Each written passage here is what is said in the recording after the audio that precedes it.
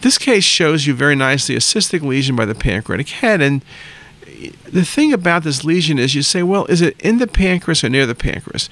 If it's from the pancreas, it could be a serous cystadenoma, it could be a large IPMN, theoretically it could be an MCN, but it's cystic. Could it be a pseudocyst? I guess it could be, but I don't see any pancreatitis. This is not metastatic colon cancer, and it's not lymphoma. The best answer here is a lymphangioma.